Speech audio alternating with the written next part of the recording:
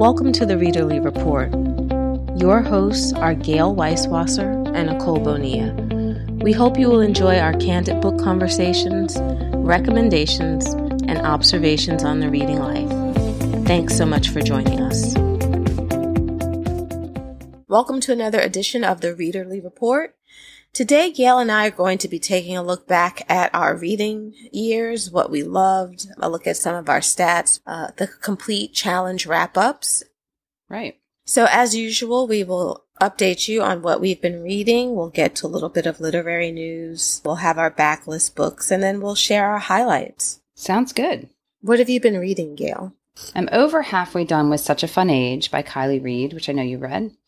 I'm working on that one, and then I am at this just crazy time where I couldn't focus on anything because it's just been lots of details and packing and stuff to do. So you're going to laugh at me, but I picked up a psychological thriller. I just was needing that popcorn, you know? And I picked up The Wives. Oh, okay. Yeah, which I believe was a recent Book of the Month pick. Is that right? I think so. Maybe December? Yeah, that's possible. I actually had it from Book Expo, so I didn't get it through Book of the Month. But it's about a guy who is a polygamist, and it's told through the eyes of one of the wives. I have not made it very far.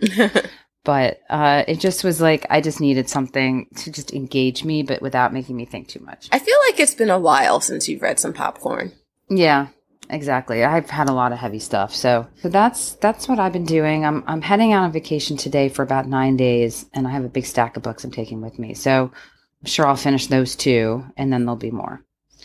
But I don't have too much more of an update than that. Okay, wait. What are a few books that you're taking with you?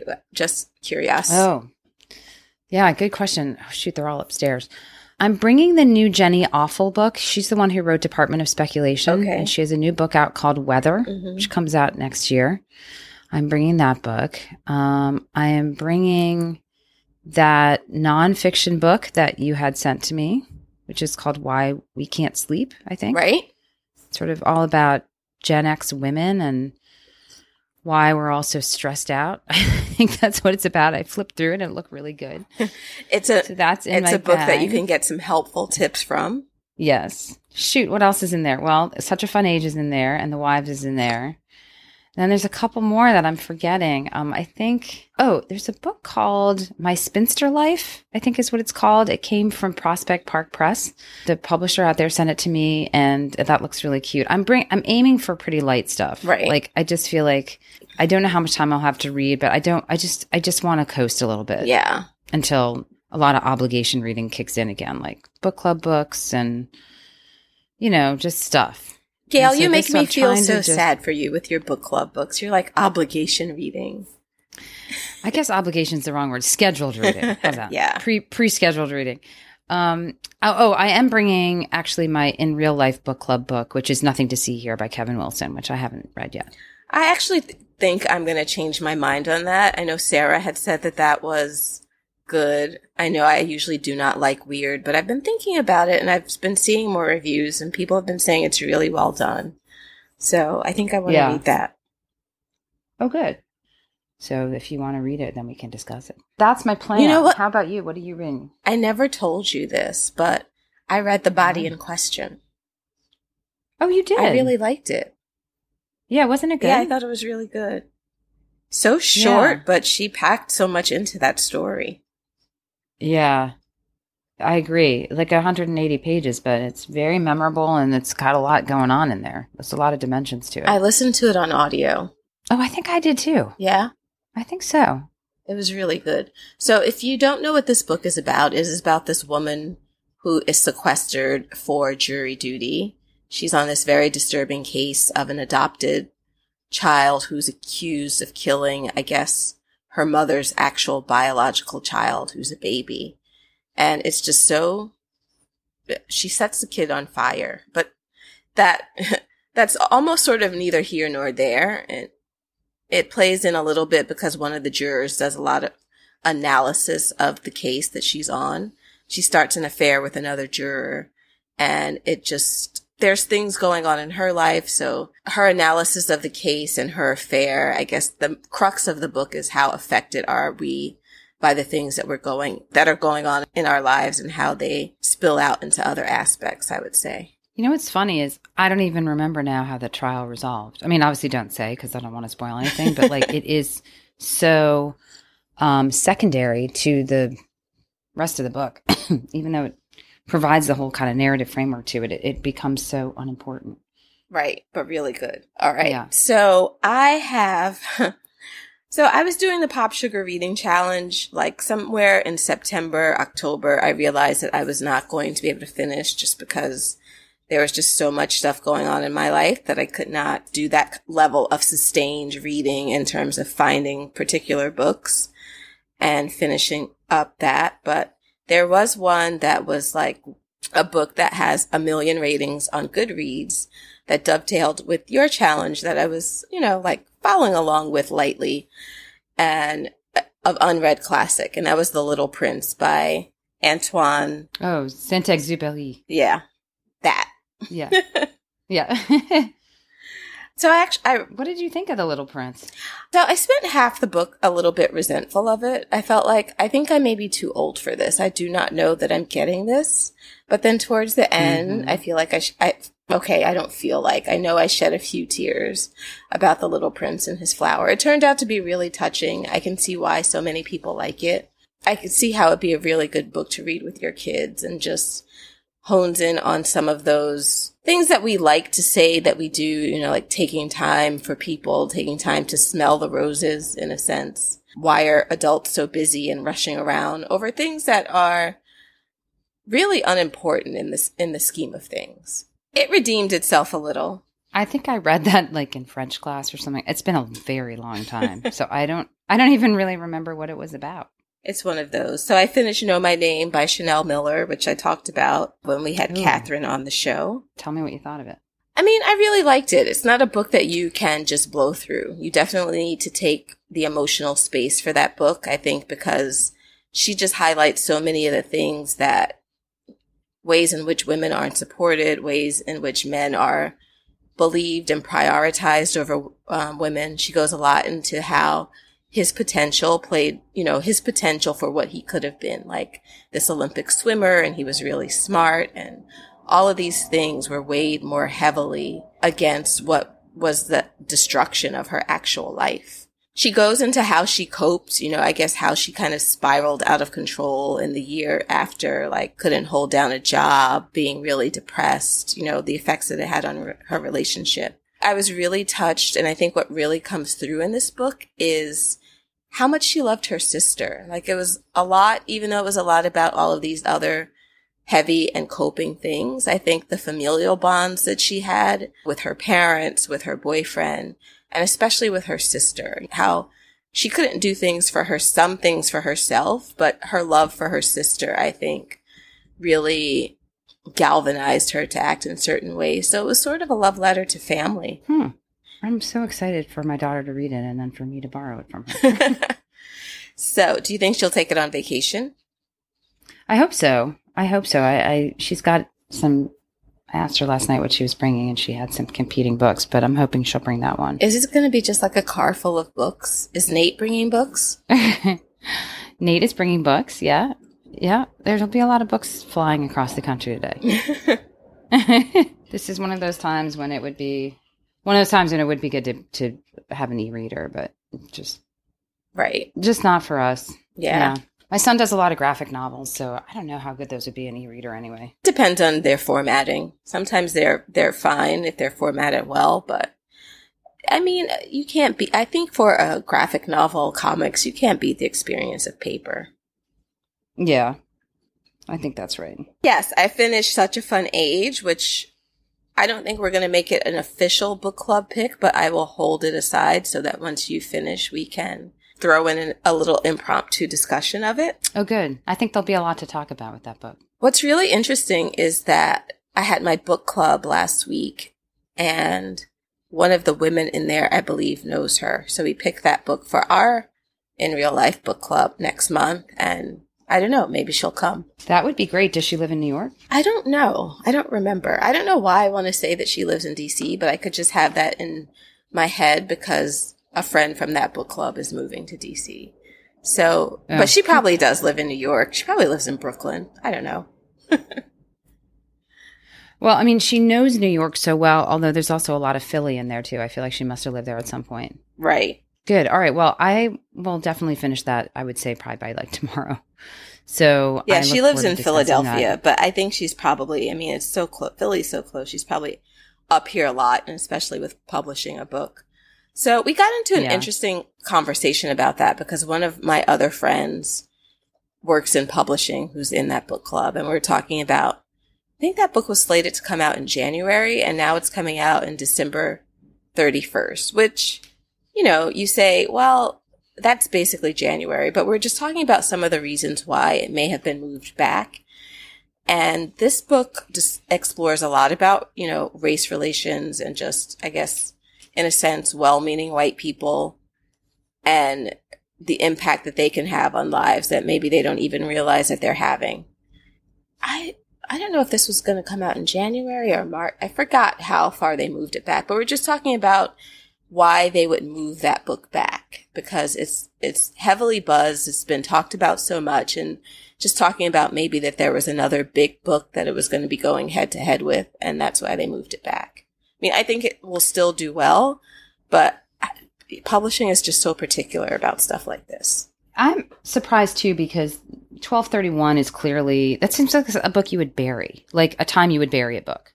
Right. Like it's not, you know, it's a holiday. Right. It's a holiday week. Exactly. It's after Christmas, so you're not getting any gift giving part of it. All those things we talked about. It's just like it's where books go to die. I think that maybe they didn't want it to go head to head with something else that was really similar and maybe get lost in conversation with another author. And maybe they're banking on the fact that it's just been, I mean, it was just they interviewed her in Entertainment Weekly. I don't know, in the last couple of weeks it's been on the website. So maybe they're banking on the fact that they've just pushed it so hard. Maybe it's got some celebrity book clubs lined up that they know they'll get the sales regardless. But yeah, that is pretty much a wasteland. People are traveling. People are doing whatever. I think first 2 weeks of January, you come back, you start settling in and, you know, spending your gift cards or doing a little shopping. You get back in the swing of things. But yeah, it's weird because that book has been so hyped. I mean, it was a buzz book last May. It just seems like a strange decision. I want to look up, and maybe it's on your copy because you have a galley of it, right? I do, yeah. I wonder what the original release date is. I would be curious to see what the original release date is and just to take a look at what's coming out that week now. Yeah. Unfortunately, I don't have it in the room with me. Well, I'll see if I can dig around, and if I come up with anything, we will report back to that on a later episode. Dun, dun, dun, dun. Okay, you reading anything else?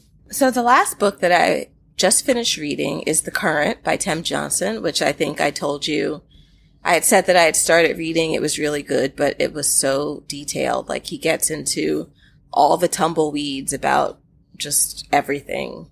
It was really good and so suspenseful. It was like really suspenseful in ways that just when I thought, okay, I know the answer to this and the suspense should be over, there would be a twist, or not even so much a twist, but just another piece of the puzzle would unfold, and then it was suspenseful about what was going to happen to that.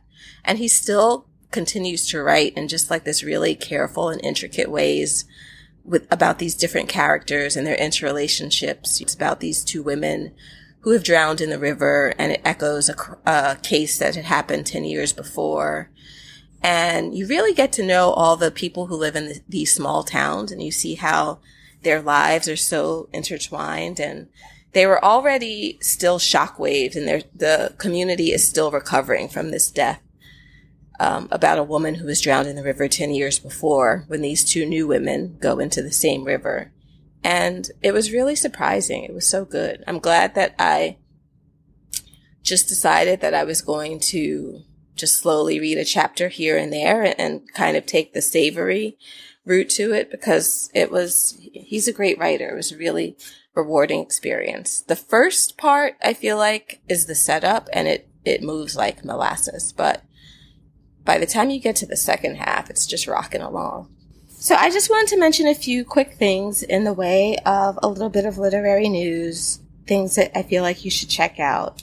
NPR every year does what they call a book concierge. With all of their contributors, I think they are able to put together basically this huge grid that is sortable of about 350 books that their different editors and critics have recommended over the year. It is fantastic, the books that you will find there. And they organize them in different categories. So like if you're looking for a thriller or something with science or something for your book club, you can just easily go to that tab and you have so many different recommendations. I actually found out about this last year because it was in part of a reading challenge that I was looking at, and they said one of the prompts was to read one of the books from this list, but it is just something that you have to check out because, I mean, if you love books and you want to see them sorted in all different ways, 350 book recommendations, you just can't go wrong with that. So you should definitely check that out. I'd spent a little time on that site. It's pretty impressive. Oh. And great taste. Yes. They just pick good stuff. Right. Yeah. I think one of the book prompts that I'm going to contribute or something will be just to pick one book from that because you can't go wrong with that. I think that's a pretty no stress, fun challenge prompt because you can just get lost in thinking of all the different things that you might consider reading from that. Mm-hmm. What else was I going to say? I went to the Book of the Month holiday party. I know it's been announced. Oh, tell us about that. I know it's been announced, but Daisy Jones and the Six won their book of the year. And I had been talking to some people. I had read 3 of the books and was familiar with one other of the books and then didn't know about the other one or had not been interested in it. There were different publishers there that have worked with Book of the Month over the past year in particular. And so a lot of people had maybe just read the book that their company had worked on. So there was a lot of speculation. Since I had read 3 of the books and just knowing how well Daisy Jones had done, that was my guess for what would win. So, because these things are basically just popularity contests. What was bigger than the Daisy Jones book? I mean, no little literary fiction book or anything was going to win. Were there different categories, or was it like fiction book of the year, or is it just book of the year? No, overall? That's what makes it really hard because I think different people voted. So I guess probably just depending on what the contingent was, it was what members had voted as their favorite book of the year. And then I think it was boiled down to those 5. Literary fiction against Daisy Jones and the Six against, I think one of them was The Silent Patient. So I had a pretty good feeling that would have won. Yeah. So she was there. She accepted the award.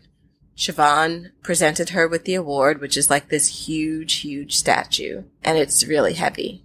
I got to feel it. And there was like lots of mingling and drinks and, people networking. So it was fun. It was at the Dream Hotel.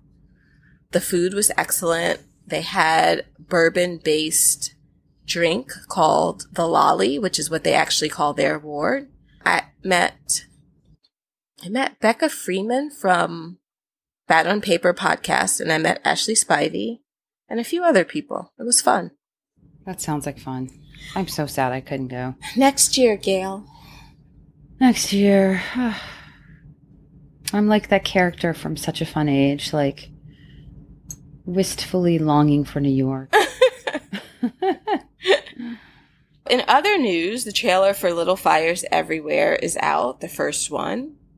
I have no context for it. It stars Kerry Washington, and she says something in the trailer that maybe people who have read the book will know about. And I think it's something about having to face who you are or something. I don't know. But I will link to the trailer in the show notes. By the time this comes out, this trailer may have been out for a couple of weeks, but we'll link to it anyway. It definitely seems very dramatic, and I'm sure as additional teaser trailers come out, it will seem even more tantalizing. So I need to get on it and read that book if I want to read it before the series. Yeah. Finally, my news item was something that I already mentioned. So my In Real Life book club is reading Such a Fun Age, and Kylie Reed might make an appearance, and we will do some more research to see if we can figure out why they pushed her book back. So I had some book-related news, which is that both the New York City Public Library, I guess it's just the New York Public Library, and the DC Public Libraries, both came out with lists of the most checked out books over the course of the last year. Of course, I don't have them open right now. I can pull them open. But what was so interesting to me was that the lists were extremely similar. For the New York Library, the New York Library's most checked out books last year were, and they're so not surprising, Becoming Educated, Little Fires Everywhere, Spark of Light by Jodi Picoult, Where the Crawdads Sing, Pachinko, which I was surprised to see Pachinko so high. That's awesome. That was because over the summer, New York does is that like it was one of the picks for 1 year, one book, or one New York, one city, one book, or something like that. I don't know if it won. Maybe it did, but it was definitely one of the nominees. Okay. I was kind of wondering if it was like part of one of those like citywide reading things. Circe, Nine Perfect Strangers, Bad Blood, Milkman. So those are the New York Public Library. And then New York breaks it down by all the boroughs, and they were very similar with a little bit of shifting around from borough to borough. But that's generally across the five boroughs of Manhattan. So then if we do the DC Public Library top checked out books, let's see. 5 boroughs, New York, she meant. Oh, what did I say? Manhattan. Oh, sorry. 5 boroughs of New York. I do know the difference. Sorry, I'm pulling up the DC one. I'll try to find it, but it was basically the same books. It was Becoming Educated, Crawdads, Little Fires. I mean, it just was like, it's just interesting how national now kind of book trends have become. I don't know if that's national. I would be curious to compare it to something middle of the country. Because I remember reading this book, The Swallows by Lisa Lutz, earlier this year, and talking to a woman who's from Alabama. And she was just like, this is so outside of my experience. I was so shocked by what I read in this book. And I wasn't shocked at all. And I feel like, I mean, DC, New York are very, I think, similar in outlook. Yeah. More so, I would say, I would love to compare it to a library book list from the state of Alabama or Montana, or I wonder. Yeah, you're probably right. So it's more of a like East Coast urban thing. I see the list, top 10 fiction books. Oh, yeah. Okay, so they broke it down between fiction and nonfiction. Will you read it out? Because I can't seem to find it. So nonfiction, it was Educated, Becoming, Bad Blood, The Library Book, Born a Crime, Say Nothing, The Fifth Risk, Between the World and Me, Killers of the Flower Moon, and Hillbilly Elegy. Which is everyone, it seems like there's a few from this year, but it seems like, library, what's considered front list is a much longer time period than it is for publishing. Like libraries and new releases typically can be anything that came out in the last year. All these books are really popular. I would think the hold lists are very long on them. And there's probably constant exposure to them, so constantly people are trying to check them out. Because with the exception of Where the Crawdads Sing and Becoming and maybe Bad Blood, a lot of these are older. Yeah. All right. So that's our literary news for the week. I did do my top 10 reads of the year, so I can talk about those, but I haven't done the full wrap up. So I can give you a very preliminary look at my stats, but I haven't run the numbers yet. Okay. I hit my Goodreads goal, which was 60 books. I'm at 61. Excited about that. I think that's the most I've ever read in a year. I've never hit 60 before. So that's exciting. So what's next year's goal going to be? 65? 62? You going to hold steady? Yeah, maybe I'll 62. I mean, I guess I could do 65. That would be a big stretch. Because there were definitely some times this year where I was really not reading a lot. And then there were times when I was reading a ton. Like usually I consolidate a lot of books on vacation. So 65 would be, God, that would be a lot for me. But So all those times when you weren't reading because you were stuck on that YA book that you were reading, or sometimes it's because I'm stuck on a book, but oftentimes it's just because I'm just gotten really busy with stuff. I'm playing devil's. Yeah, I'm I mean, the I devil guess- on Gail's shoulder.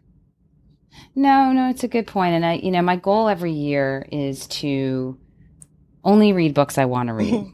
And when we talk about the reading challenge for next year, and particularly one on my blog, I'll get into sort of how I've changed the categories to try to reach that goal. Because I feel like this past year, I read too many books this last year that I didn't really want to read that badly, and that I might have abandoned or wouldn't have picked up at all. But I felt like I had to do it for a challenge or a book club or something like that. So I think I could read more. I could have read more if I didn't, like you said, get stuck on a few books. And, like always, I'll aim next year to pick only books I really want to read. But I don't know. Maybe I'll go for like 62. And that way, it will either be I can either hopefully reach it, or I'll surpass it, and then I'll feel really good about surpassing it. So I think 62 sounds like a good number. And maybe the next time we talk, I can break down what I read sort of in those various categories, and then I can set some goals in terms of those. Like, I've talked in the past about like wanting to read more men or more nonfiction or whatever that is. I can try to make some goals on that, but I don't have that ready for this show because. Okay. How about you with your reading year before we get into challenges? My reading year has been pretty good. I did hit my Goodreads goal. Now, I know this show will air early January, so just for reference, we're recording this on December 22nd. My Goodreads goal was 85 books this year. I've read 86 books so far. Nicole,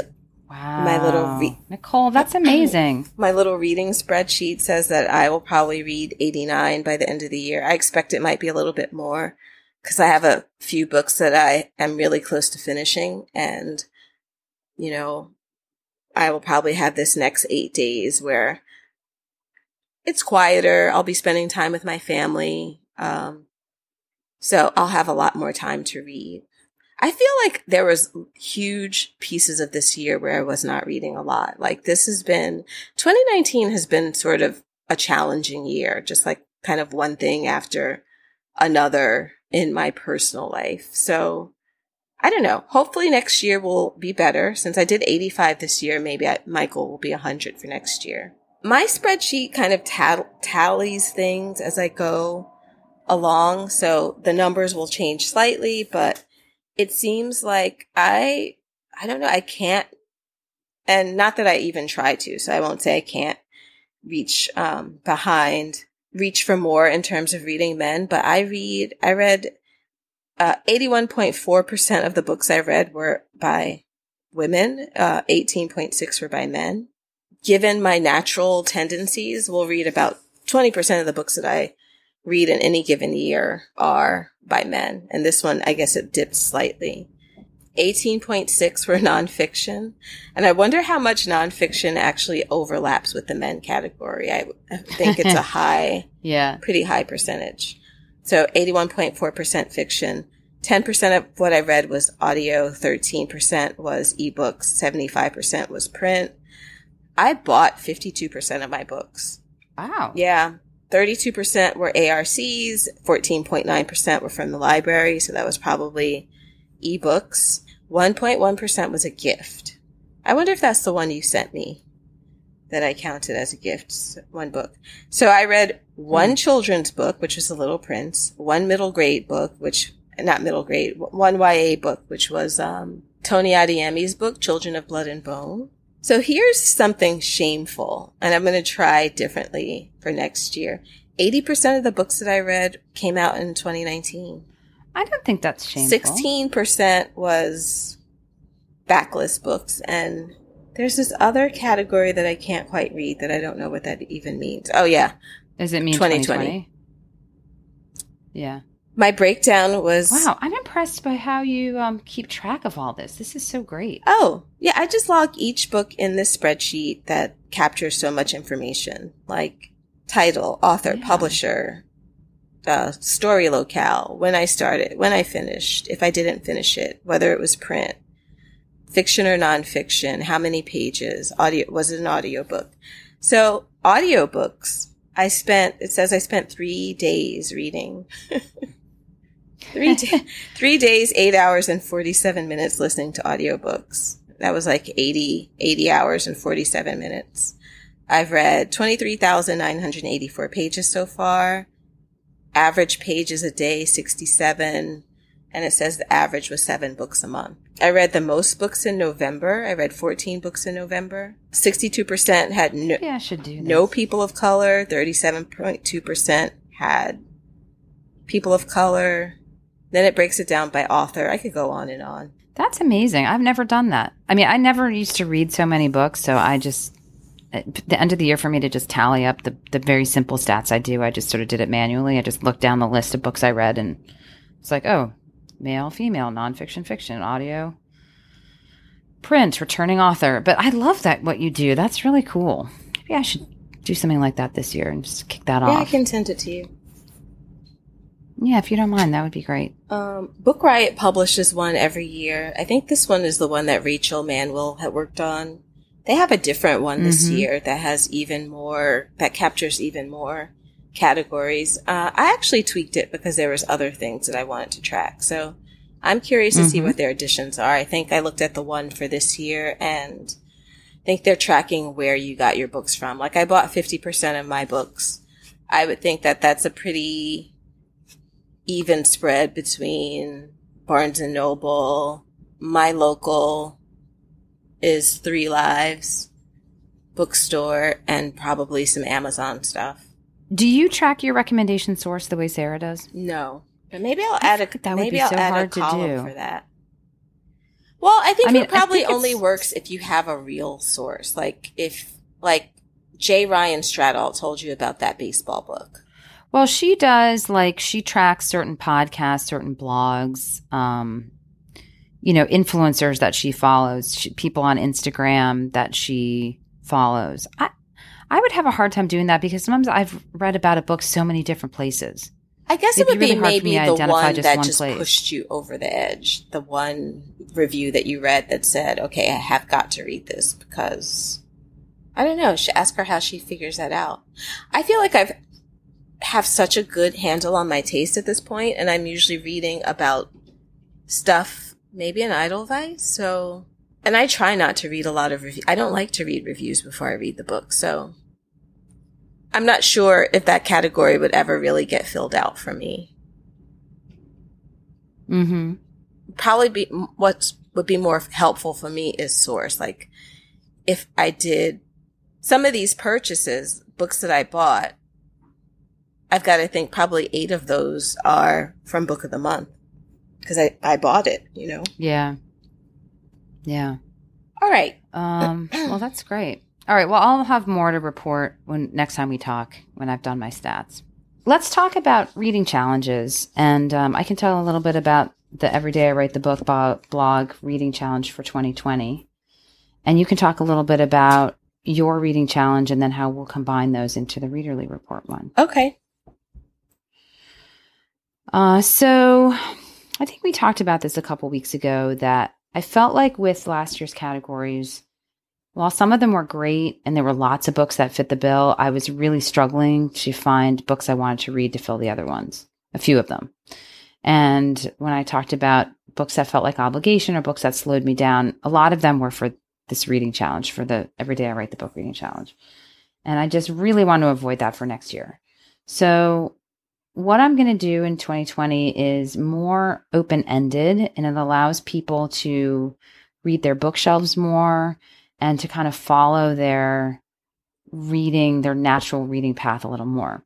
So on the one hand, I get that this is not going to stretch people's minds maybe as much as other challenges would, and it's not going to put you out of your comfort zone the way other challenges might.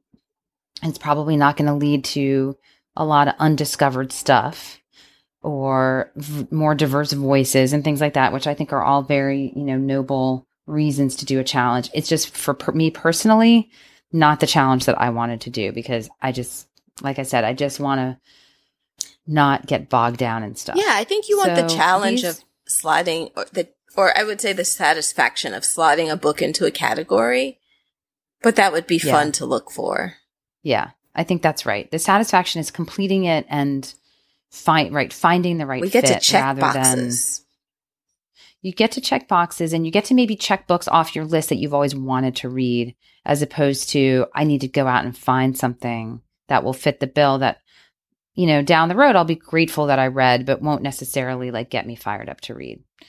So here are my categories, and some of them have to do with topic and some of them have to do more with like are kind of topic agnostic. And you'll laugh because a few of them are ones that I've mocked on other challenges in the past, but I'm still doing them. Okay. So the first one is epistolary novel. And this can be, doesn't have to just be letters. It could be text or email because there's a lot of kind of modern takes on the epistolary novel. Does it have to be truly epistolary or mostly? I think mostly is fine. Is there anything where the story is told mostly through correspondence as opposed to through narration will fit the bill for epistolary novel. Then I have a book that's been sitting on your shelf for 2 or more years. So something that maybe you've been like passing over for a long time and you just like want an excuse to actually read it. You can read it. Homegoing, cartwheel. Okay. Yeah. Okay, this one I'm really excited about. And this only works for people who read in print. So you have to stand in front of your bookshelf and close your eyes and walk to the bookshelf and then tap a book. And then you have to read that one. I guess on your e-reader, you could go to the library page where it lists a bunch of books and then just close your eyes and point at one. Nice. Okay. So this is called Pick a Book, Any Book. And no do-overs. Like you can't do it and be like, oh, I don't really want to read that one. So call your shelves before you do this one. Right. A book with the word love in the title. That was on one of my challenges for last year. I was supposed to read Love and Ruin by Paula McLean. Didn't do it. Didn't do it. Well, I figured this one, you know, I'm always like, oh, I don't want to read a specific book by title, but I figured this is going to be wide enough that, you know, you can always find a book about love. Okay. A book recommended by a podcast or a blog. So that should be pretty easy. A celebrity memoir. A book about time travel. And I'm excited maybe to read the book that you keep recommending, Time Was, or the one, is that the one about that Michael Chang wrote? San Francisco No, book? that one is Here and Now and Then. Okay, Here and Now and Then. I think you also recommended another time travel book. Yeah, it was recently. Time Was. Okay. So there's a lot of time travel books out there, and I find time travel books fascinating. Debut novel, I returned that category because I think that's a fun one. Okay, this is one that I would mock on another challenge, but a book with a blue cover. Nonfiction, a book about sports, and that can be fiction or nonfiction, but something has to do some in very general way with some kind of sport. And then a book by an author you love. So pick a book that you haven't read by someone that you like. And that's it. I'm probably going to add a book that means something tragic has happened. And then you can put the lone baby shoe, the dropped ice cream, the broken lollipop. Right. Somebody like who's fading away. Right. Like someone who's blurred out. Yeah, someone who's blurred out, only half their face is on the cover.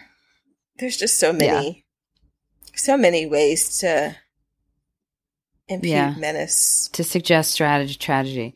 So if you're listening to this and you didn't participate in 2019's reading challenge, and this sounds interesting to you, the best thing to do is go to Facebook and look for the 2020 EDIWTB reading challenge.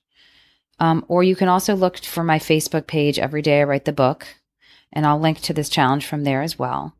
And I will have a link to the blog post that covers this. So the blog post is also on Every Day I Write the Book. And I also have a Google Sheet where you can keep track of the books you read and you can see what other people have read for categories if you're looking for some inspiration. So I will link to that I have to go fill out my choices. Google Sheet.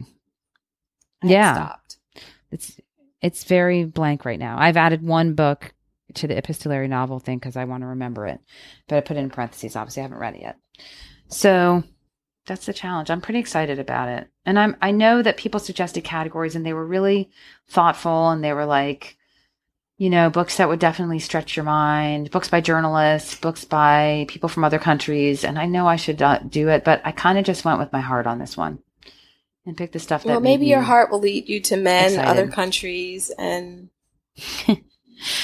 yes, diverse authors. So there it is. That's the challenge. All right. You want to talk about the prompts that you have come up with for your challenge? That is still in progress. I do think I am going to use the cover that hints at menace prompt, and one is going to be the NPR book concierge thing because I really like that.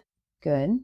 And I don't know. I have to sit and think what my heart desires and come up with mine, which I will post separately. I think it will be probably more, maybe 25 books. And then I will just add, we will come up with our combined Readerly Report challenge where if you dare, you will read according to the whims of both Gail and Nicole. Ours will run probably something like February through January of 2021 or February 15th. I don't know. Anyway, it'll start in a month to give us a chance to talk about it a little bit more and organize it and see how we want it to flow. One of the things that we also have to work on, Gail, is our March Madness.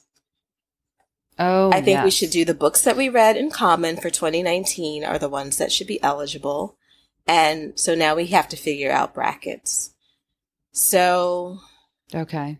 For this episode, I am going to actually link to a list of titles that we have both read so that people who listen to the podcast, if you're interested, if you can help us out in any way to look at these categories and figure out how we might weight them or what should go up against each other. Because I don't even know if we should be the ones who pick it, who do the brackets if we're judging. Mm-hmm. So maybe we can find a friend of ours to do it for us. Oh, that's a great idea. Maybe we'll get Sarah to do it. I came so close to finishing my Pop Sugar reading challenge. There's 40 regular prompts, and then there were 10 advanced prompts. And if I had finished 10 more books, I would have finished this challenge of 50 books. I got stuck on a few. 2 books that share the same title. I was going to read the Quicksand books because there's also a Netflix series. In fact, some of the easier categories I didn't even do. Book turning into a movie I didn't do.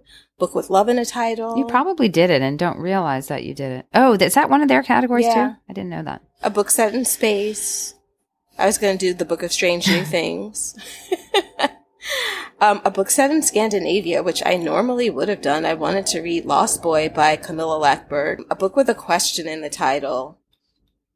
Book published posthumously, I might actually finish because I'm in the middle of Barracoon by Zora Neale Hurston. A book you see someone reading on TV or in a movie, I want to read Strangers on a Train. So a lot of these books are books that I just didn't get to but still want to read. So I didn't finish that challenge. I'm going to promptly just get back on the horse and sign up for another one and still read what I want and just see how close I come to finishing it.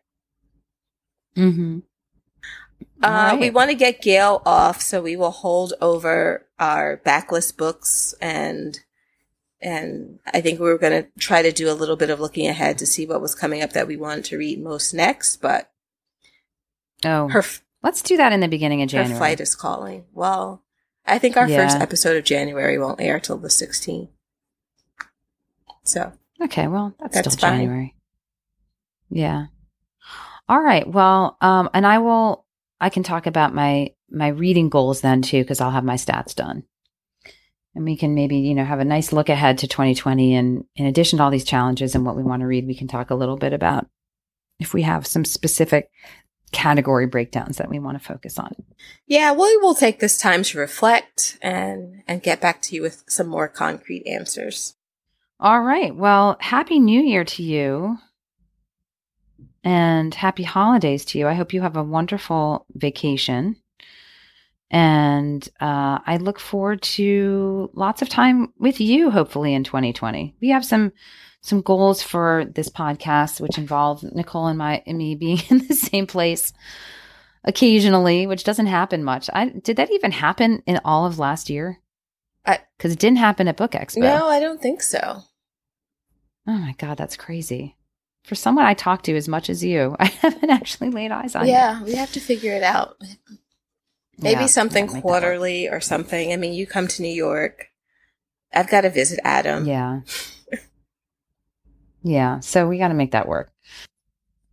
Thank you to everyone who listens and comments and sends me messages saying, when's the next show coming out? Because I get those, which is really sweet. So we really appreciate you listeners. We would have no podcast without you. So, or at least we'd have a really sad one that no one ever listened to. But our numbers have been growing a lot, and we really appreciate that. And we hope that you keep sharing us with your friends and other people who love to read and love books. So thank you to all of you out there. And we hope that 2020 is everybody's best reading year yet. So until next time, happy reading. We hope you've enjoyed this episode of The Readerly Report. You can find all of our shows on iTunes or at thereaderlyreport.com. Please join our Facebook group, Readerly Report Readers, where you can talk to other listeners about their reading life. You can also find Nicole at NicoleBonilla.com and me, Gail, at EverydayIWriteTheBookBlog.com. Finally, we'd love it if you left us a review on iTunes and told your book-loving friends about us. Thanks.